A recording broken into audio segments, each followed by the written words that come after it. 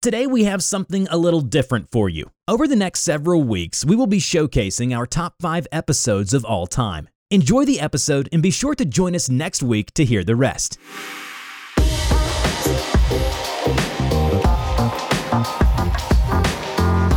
Welcome to the Ready Yeti Podcast, where we tell the story of startups in the outdoor sport industry through the voice of their founders.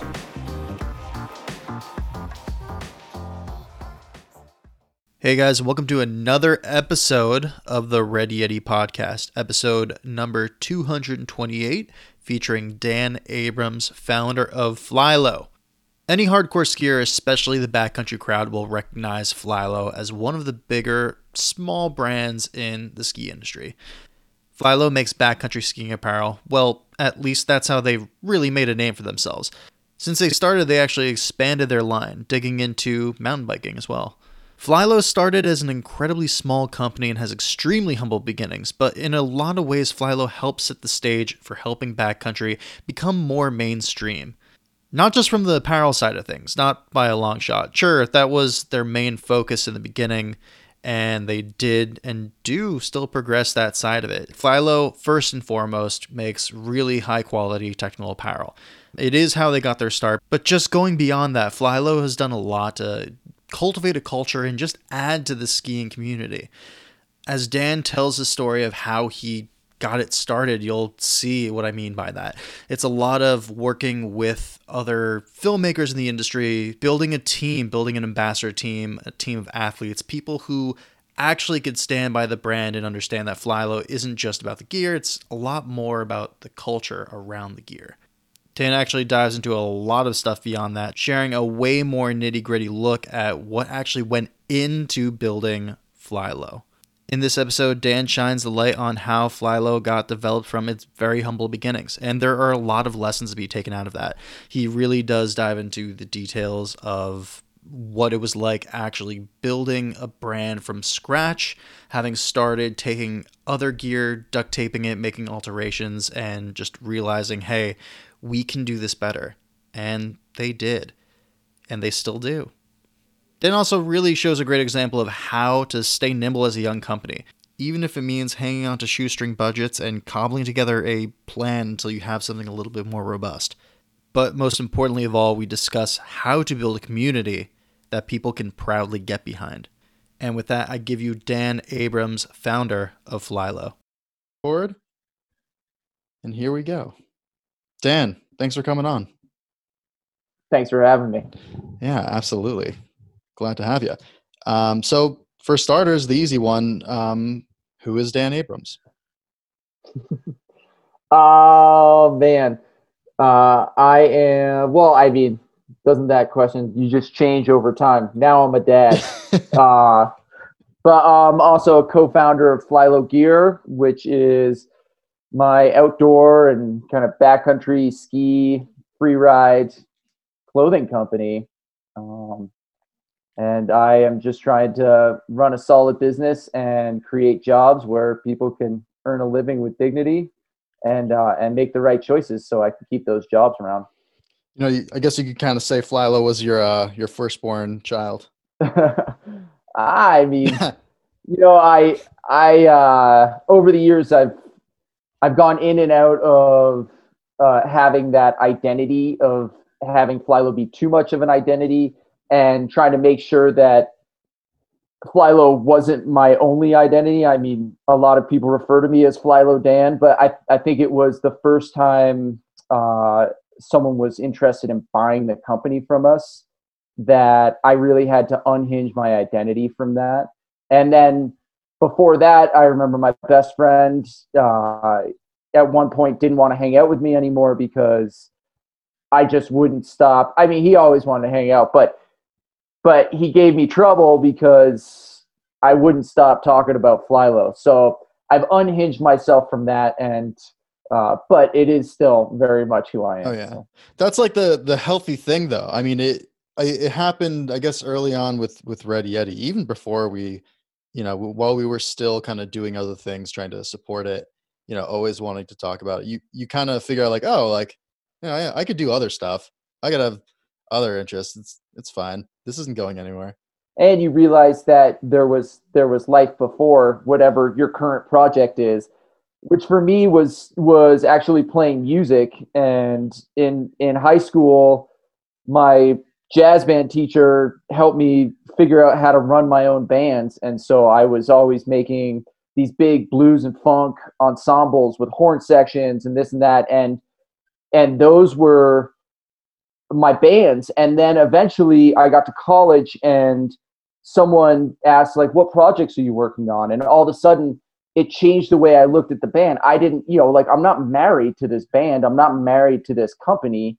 I am married to my wife, and there are different things. So you realize, like, these are projects, and there's project A, B, and C. And that's kind of how I live my life, or how I can sleep at night, is that you have all of the different ideas. And what's the number one idea? It's Flylow. What's B? What's C?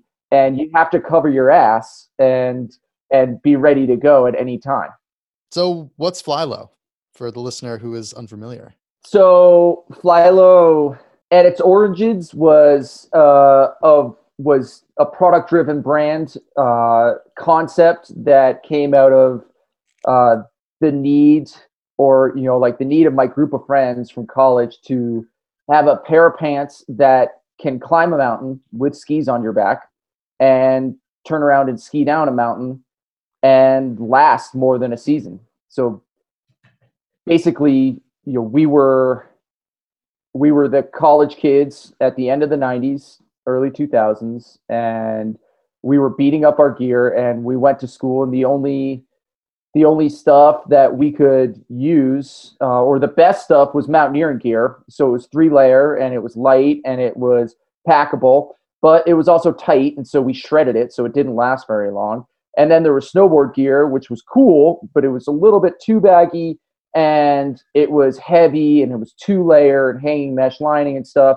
And then the ski racing stuff that I had gone to college with, just was uncool and built as poorly as the snowboard stuff. So this idea of making a pair of pants or bibs that could actually be manufactured in a mountaineering factory, a factory that manufactured mountaineering stuff using 3-layer high-tech materials and processes, and then make it more durable, make it fit over your legs so that you weren't stretching it to fit around the cuff of your pants, of your boots, and so that it would actually move with you, last for more than a season, so that we didn't have to warranty our gear every year. And that's just what the concept was increased venting. Free ride fit is what we kind of called it, having cross flow venting, so the outer thigh vent opens up to the inner thigh vent, and you get flow going through. But over time, what's happened is that this little project, this little brand, has now grown to the point where now we have 12 full-time employees. We offer healthcare, or a health insurance option. We have sales reps around the world. We have distributors. We have multiple factories that we've been working with for over a decade. And a friend of ours that is now, helps me with marketing a lot. It took having him come on to look at us from the outside to identify kind of what the brand means to our community, because Flylow is now so much bigger than my group of friends from college, where there were 5 of us that would go skiing and sleep in the back of the pickup trucks every weekend at Mount Baker. Flylow is, was my way to live life on my own terms. And my college buddy, Greg, who helped start the company and is our co-founder, we both were trying to find our way in this world, and we wanted to be able to live in the mountains and not be ski bums, but, have a job and be able to ski. And we had done that. Greg was a service industry professional, and I was a ski schooler and played music in the mountains. So this was a way for us to do that. We didn't really realize that, but after the company took hold after 5 or 6 years, and having our friend Jeff take a look at the company and kind of identify that that we're not the only ones. We we were doing this for this reason, but the people that were wearing our gear were doing the same thing. They prioritize, life over money, living life on your own terms. And so, in an esoteric sense, Fly Low is here to inspire people to live a life on their own terms. I like that. It's that's an interesting turnaround, and I guess it does kind of make sense. That's ultimately what I wanted to dig into, the whole brand thing. So you really hit the ground running with that. I mean, I think it's that the new American dream isn't just a white picket fence, or it isn't a white picket fence and 2 kids and marriage. It's owning your own business or being vested in a business, because not everybody's crazy enough to take the loan or spend the money, but being vested in a business enough that you have a stake in it and a sense of ownership. And then you combine that, and you don't let that doesn't define who you are, but then you have other parts of your life. And so you're working to live instead of living to work. And I think that's a change in society. Yeah. I mean, even to take that further, like that's like the real freedom, is like it's the freedom of being able to, occupy your time how you want and do something that you care about. That what you were saying, people looking to, either start a business or get vested, actually, be interested, instead of just waking up 9 to 5, maybe hobbies, maybe you're too tired. Yeah. Yeah. To take a step back, I guess the timeline of when you started actually making the Fly Low gear, like the first Fly Low gear, you said this was like late 90s, early 2000s. Yeah. Greg and I and our, our other 3 buddies, Ethan and Seth and Braden, we graduated from the University of Puget Sound in the year 2000. And I think I had come up with the name, or the name kind of went in my head somewhere around 1999, and the product concepts, like that's what we did, was sit around and kick around ideas as to, what would be better in the world. I don't think we were like looking to be entrepreneurs, like some people say it's just kind of in your DNA. So then graduate college, I moved to Jackson. I lasted 9 months in Jackson, and then I blew my knee out teaching a lesson, or I was coaching kids on the weekend, and blew my knee out, looked at my buddies and was like, well, these guys aren't going to take care of me. So I went home to my mother in Denver at the time and started playing more music, went to grad school, studied international trade and development, hooked up with another buddy that was from college, a little bit older, that was a fine artist that was developing product concepts. And he was a guitar player, and he wanted me to play bass for him, and I wanted him to help me develop this concept. So we kind of had a symbiotic relationship, and Jared Hankins helped me develop the initial logo for Fly Low, and so and like hand sketched these drawings of the pants and the jackets. And so I think the first product I had was a T-shirt, and that was around like 2003, 2004. And then we launched our website in 2005, and it was 2004 the website launched. It was flylowgear.com and flylowtelemark.com, because telemarketing was blowing up, and that's how you got in the backcountry back then. Driving that knee. That's right. And then we didn't start paying taxes until 2007. So, from a timeline perspective, it was, it was kind of it was a project. It was a hobby, if you will. I didn't get paid from Fly Low until September 1st of 2010. So it was a long road. And Greg and I both worked restaurant jobs. Greg came down from Jackson a few years after the fact to help me get things started. And we were working restaurant jobs. We reinvested everything in the brand. We didn't get paid for years. Our third business partner, Scott Pearson, who's our CFO and our COO now, he was 10 years older than us and had just, come out of the real estate world after the financial crisis hit. And even he signed on for 2 years and he agreed to take the same salary Greg and I were taking for 2 years, which was nothing. Damn. That's kind of incredible. You guys like got in, and actually I don't want to say you were like ahead of your time, but you were like you kind of were driving that switch from what do you call it, like the baggy snowboard pants that you were saying, or like the super tight racer fit.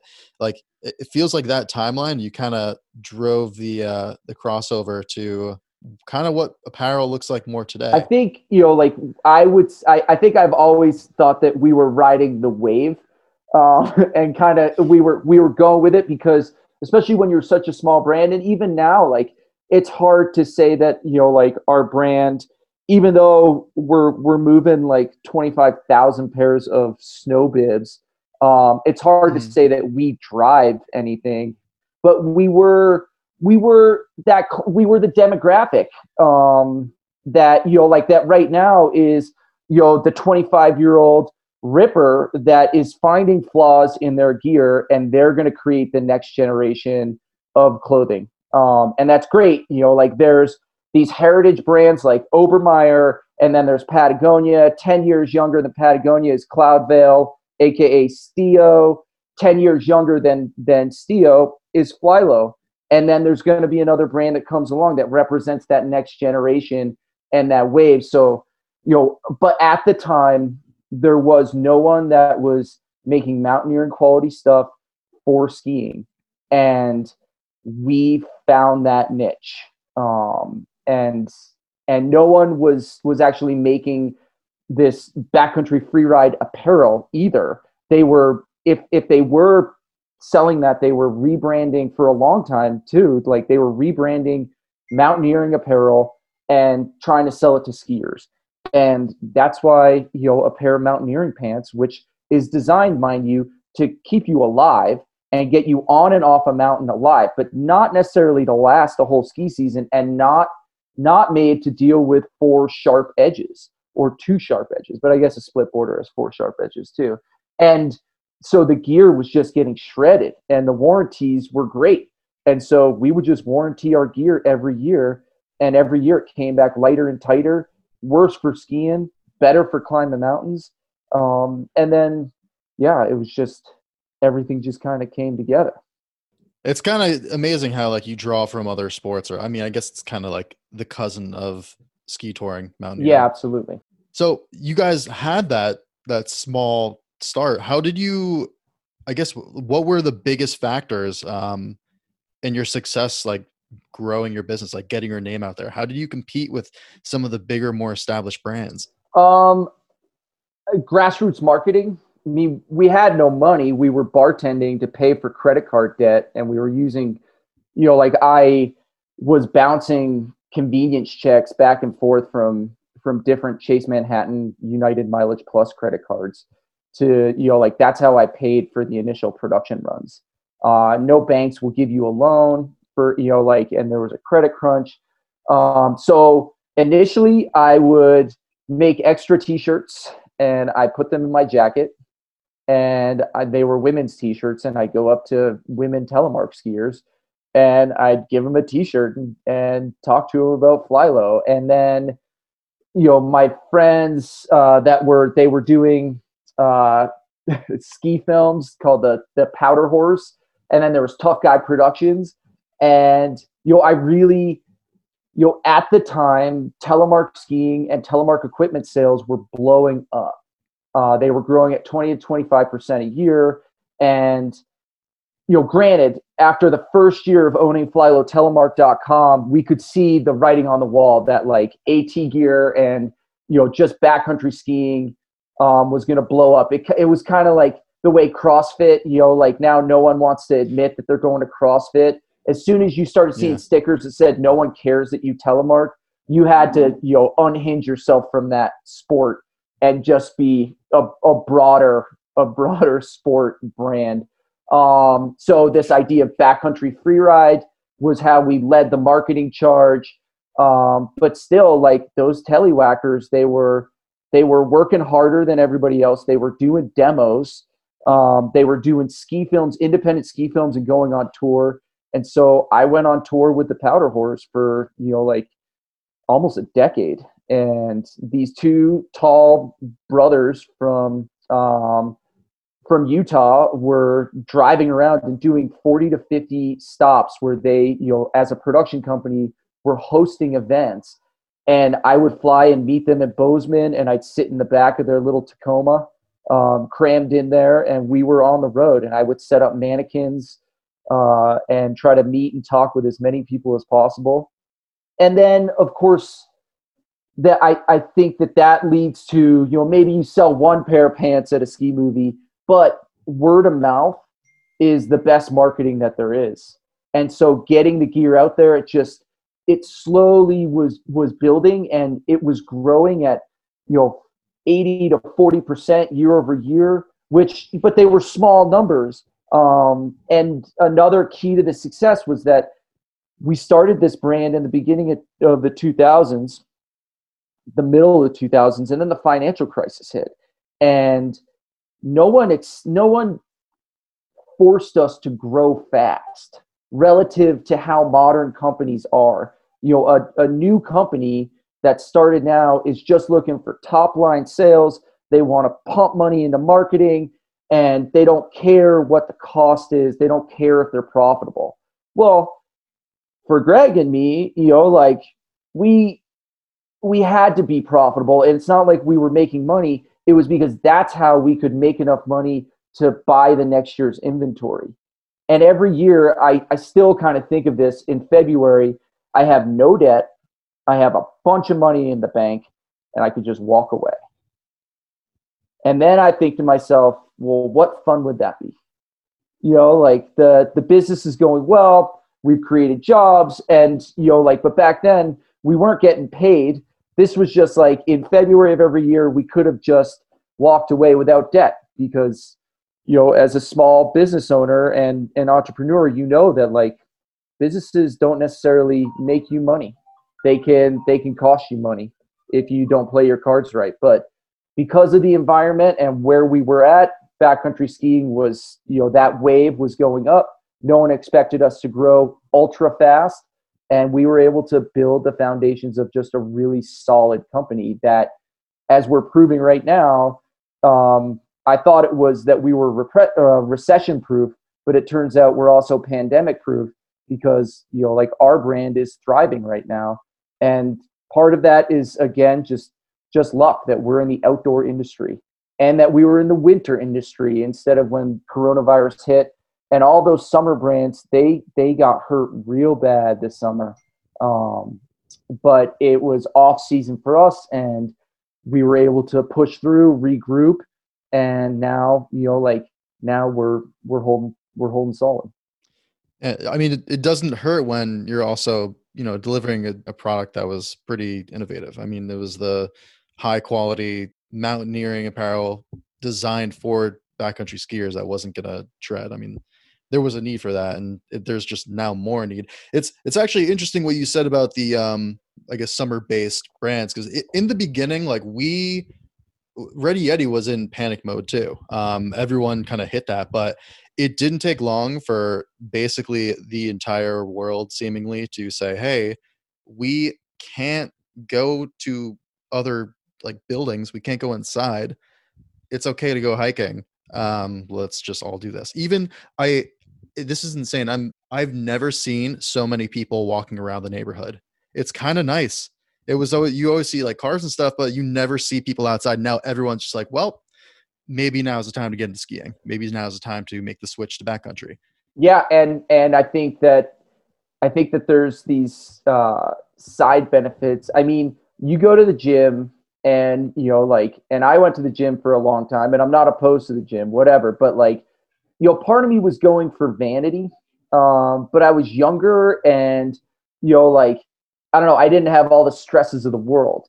But when you go outside and you can clear your head and you realize the benefits of vitamin D, and I just, I think the gym industry is going to be fine and they'll recover. But I hope that society is getting better from this in so many different ways. One of which is that people are just going to go outside more indefinitely.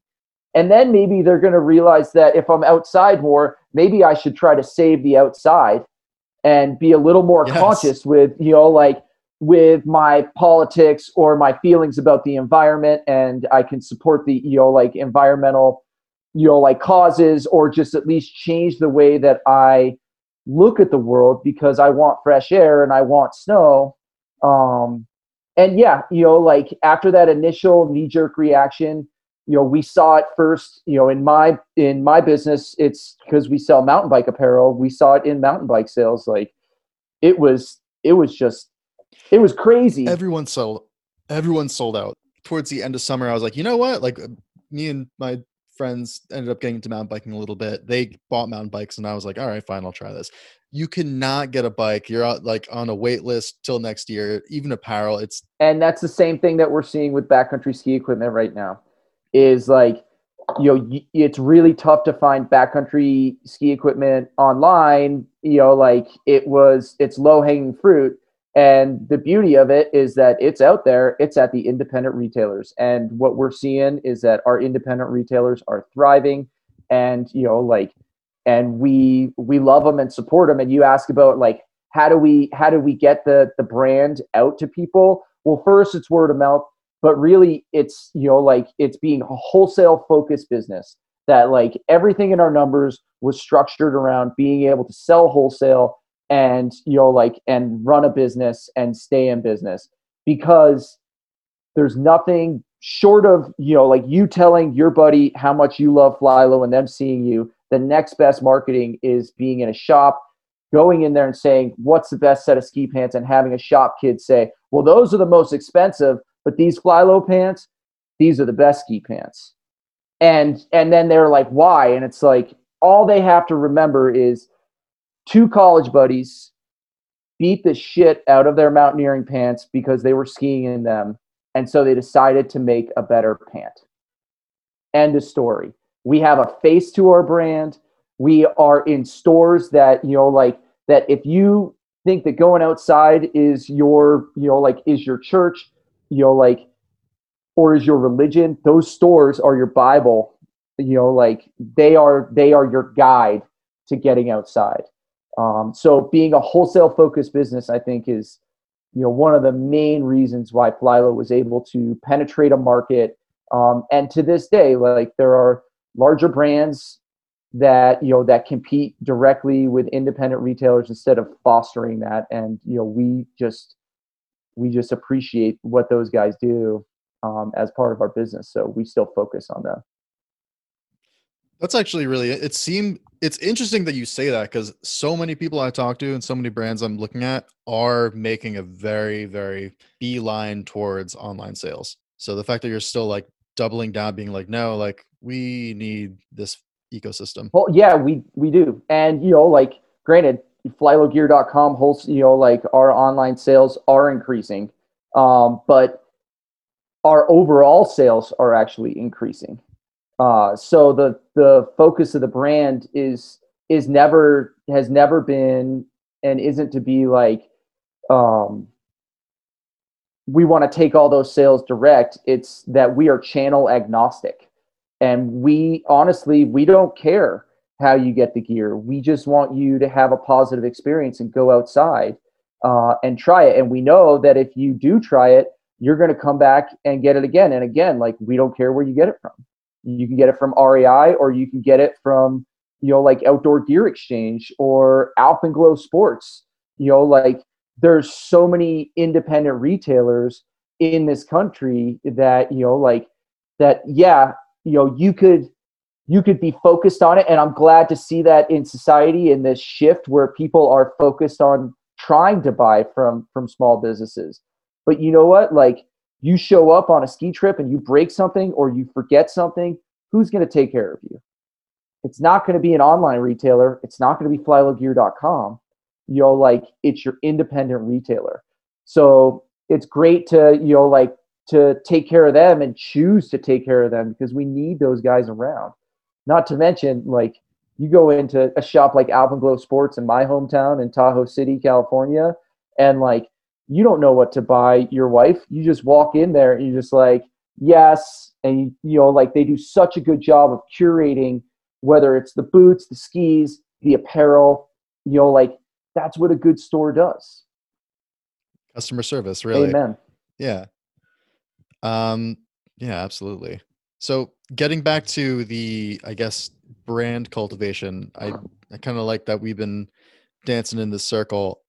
When it came to, I guess, beyond sales, beyond wholesale, beyond, brick and mortar stores, and even beyond or I guess getting more honed in on the grassroots marketing aspect of it, do you think like hooking up with different athletes and I guess being involved in different ski flicks and stuff like that, has that done a lot to cultivate the brand, or did the brand and the culture behind the brand add to that on the other side? I think it's a bit of both. I mean, I think that we attract certain athletes, usually ones that are, like on the way up, or ones that have already cut their teeth and are interested in being involved in a smaller company. I've had some athletes that they wanted to have more play. They wanted to be used in more advertising. But, now we've been around for 15 years, so we're not a startup necessarily, but we're still relatively young.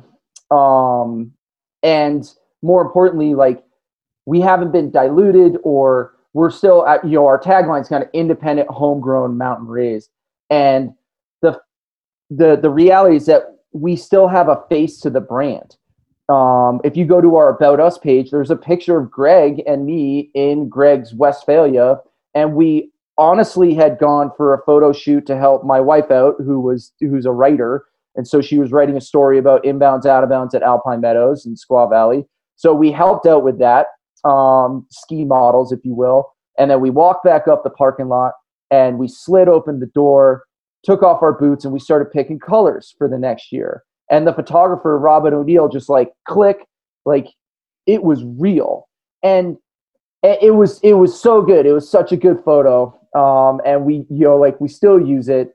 But the reason why it was good, and the reason why the story's good, and the reason why we don't necessarily lean on and pay for super high dollar athletes, is that we still have a face to the brand. And that's something where, the founders of North Face are kind of unknown unless you look on Wikipedia. And so the face of North Face is Jimmy Chin and Conrad Anker. Arc'teryx, as skiers, we know that Hoji and Michelle Parker, but are Arc'teryx athletes, but I'm not a mountaineer necessarily. I climb up to ski down. So I don't know who their mountaineering athletes are. I just think of Arc'teryx as a pewter box that spits out perfection. They have beautiful seam taping and beautiful clothes, and I look up to them for that. But there's no real face to that brand for me. So for Flylow, we're kind of riding that wave. I think that because of that, we don't necessarily attract an athlete that, that wants to be a North Face athlete. That's what the North Face is for. I think it puts you in like this perfect situation where, it's very clear that the brand is genuine, altruistic, and like, it's not like you're using these like kind of blown out names that are known by people who don't do this sport. It's like the people who like are actually, kind of, I don't even want to say live and die by it, even like just people who are a little bit more casual, but, fairly consistent, serious skiers will know, I guess, the names behind the sport, whether they're new or have been around. I feel like you avoid looking like you're just putting up screen for a marketing purpose. Like, it's just like, this is it. This is kind of what we do. I mean, and granted, like, we have Darren Rowds, who's one of the most decorated American ski racers of all times. He's on the Flylow team, but you ask him why, he doesn't have to be on the Flylow team. He wants to be on the Flylow team because, he lives in our town. He wants to be involved. He wants to have a voice. He has other, he's a Red Bull athlete, for God's sake. And then, and then there's other guys, like, the amount of Freeride World Tour presence that Flylow has is kind of insane, whether it's the Freeride World Tour qualifiers. And granted, we started out with the telemark circuit, and we got involved with this guy, Dylan Crossman, who was like the king of telemark. And then one day, Dylan and, and Jake Saxon, another one of our amazing tele riders, they both were just like, you know what, fuck it. We're going to go on the Freeride World Tour. So Dylan goes over to the Freeride World Tour and starts winning. And then Dylan's, like the next generation of Mad River Glen insane skiers, the Chickering Ayers brothers. Well, their buddy Ryan Hawks hits me up and he's like, I got a van. 3 of us are going on the Freeride World Tour. You want to sponsor us? I'm like, I'm a sucker for vans. And this is way back when.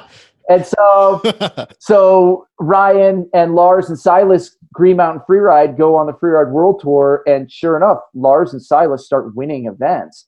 And then even last year, the Freeride World Tour champion, Isaac Freeland, is a Flylow athlete. And so that the idea of the Flylow team, it is super important. It's just that I want to have the best skiers, like the 2 best skiers at any ski hill, whether they're known or sponsored or making a bunch of money or not. I don't care, but I want to have that core roots crew. And so I talked about the Powder Horse. Well, now the Powder Horse, they don't make movies anymore, but fortunately Noah Howe is, who was one of the Powder Horse. He's our athlete manager and helps with marketing in all different sorts of phases. And, I defer to him, but he's running a crew of 120 athletes. And there's probably 20 that we call our national team or our international team with like Darren Rouse and Isaac Freeland. And then there's our ambassadors, which is just a crew of people that maybe used to be on the team or on the way up. And, they're doing filming, they're making content. And then we have what's called the Roots team where, where that's where we get to have people that are, moving on. Maybe, it's the Chickering Ayers brothers who don't want to go on the Freeride World Tour anymore because they're entrepreneurs and they have cast their Freeride binding system. So they still get to be involved with Flylow without, any strings attached. Or maybe it's a 16-year-old out of Aspen, Bodie Kuhn, who's crushing it and he's the next guy and we're going to try to keep up with him. But if we do our jobs right, if Noah and I do our jobs right, Bodie will be, getting offers from larger companies that we can't compete with. North Face is owned by a publicly traded company. They're in the billions. Arc'teryx is $500 million, is owned by a $4 billion company. Patagonia, all hail Patagonia, privately held, doing so many good things, over $1 billion in sales. Like we are competing with them in our own little niche. But when it comes to athletes, like if an athlete of ours comes along and says, hey, I got picked up by the North Face, I high five them, and I say, that's awesome. I wish we could keep up. We can't keep up, go talk to my friend Kaki over at the North Face, who used to be a Flylow athlete for, a year before she followed that same track. And it's, you never burn a bridge. You never know when it's going to come around. But these like rippers are how Flylow established our credibility. So they're every bit as important to building the brand as those retailers and Greg and me. Honestly, for all you just said, that's why I would even say you guys were and still are kind of ahead of your time, because you know the importance of, it's really not just jackets, it's not just bibs, it's not just the gear. There's a lot more to it. And actually respecting and building and cultivating that culture is something that does make the difference. Because you have the people who will stand by what you're, not just like, your jacket, but what you're doing. It goes deeper than that. It's adding something to the sport, and it is a sport, and there is culture within sports. At the end of the day, I don't think it ever really can just be selling gear. It's a cliche, along with the thousands of other cliches out there, but you are selling an experience, and to do or care about this thing is like kind of being part of a tribe. I mean, the older I get, the more I realize cliches are pretty much fact. It's crazy, but and that's the thing, is that like it's a tribe, it's a community. Like if you roll into a ski hill and you see someone with a Flylow sticker, it's kind of like, and I never really got to appreciate this because I had curly hair, but all those long hairs in college, like they just kind of gave themselves a nod. They were part of that crew. It was a choice that they made. And now, Flylow it's a dedication. Like if you see someone wearing Flylow, they have prioritized a general type of living. And, and we did the kind of interview, back to my buddy Jeff Wagaman that helps us with marketing.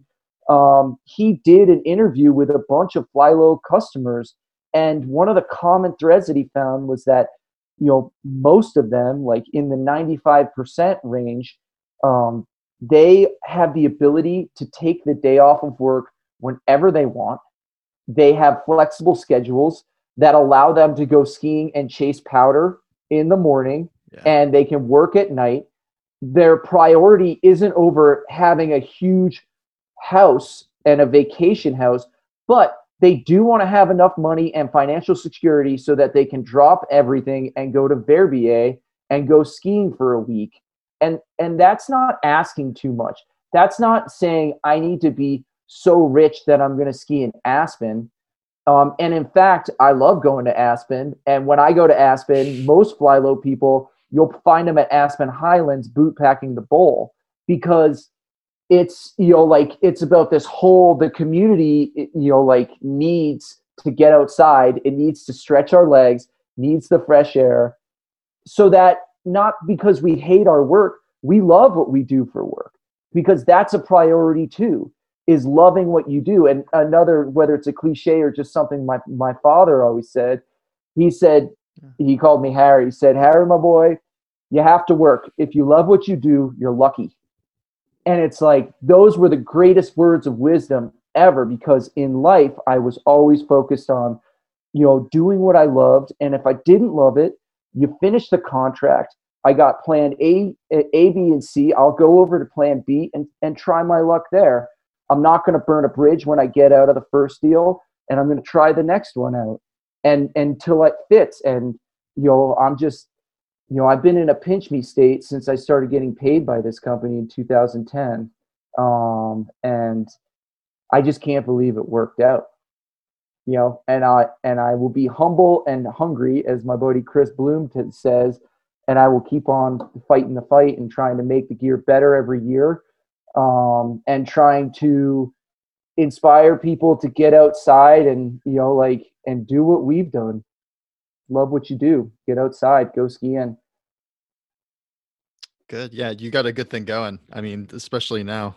For all the good parts about Flylow, what has been the hardest part about starting a business and just starting Flylow? There's been a lot of different challenges. The uncertainty, kind of personnel, trying to keep everybody happy, trying to monitor when people are getting burnt out. Most recently, it was the departure of my co-founder and good buddy, Greg, who left the company coming on 12 months now. And we talked about it. We've been talking about it for 2 or 3 years. And as awesome as, or not awesome, but as smooth and respectful as we've tried to be with each other, it's hard. It was hard for us, but we're still friends. The company's still good. He's still an investor, and so that just kind of, drives me to work even harder and protect his investment. But it was hard.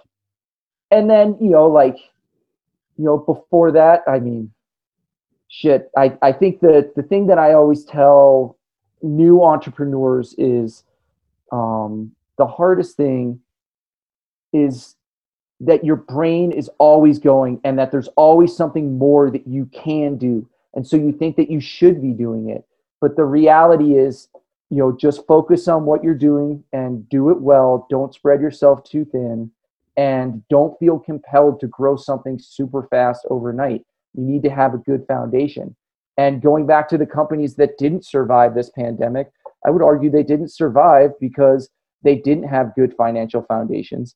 They were going for top line sales, and they weren't respectful of, of having a company that was well-rounded and that could support itself.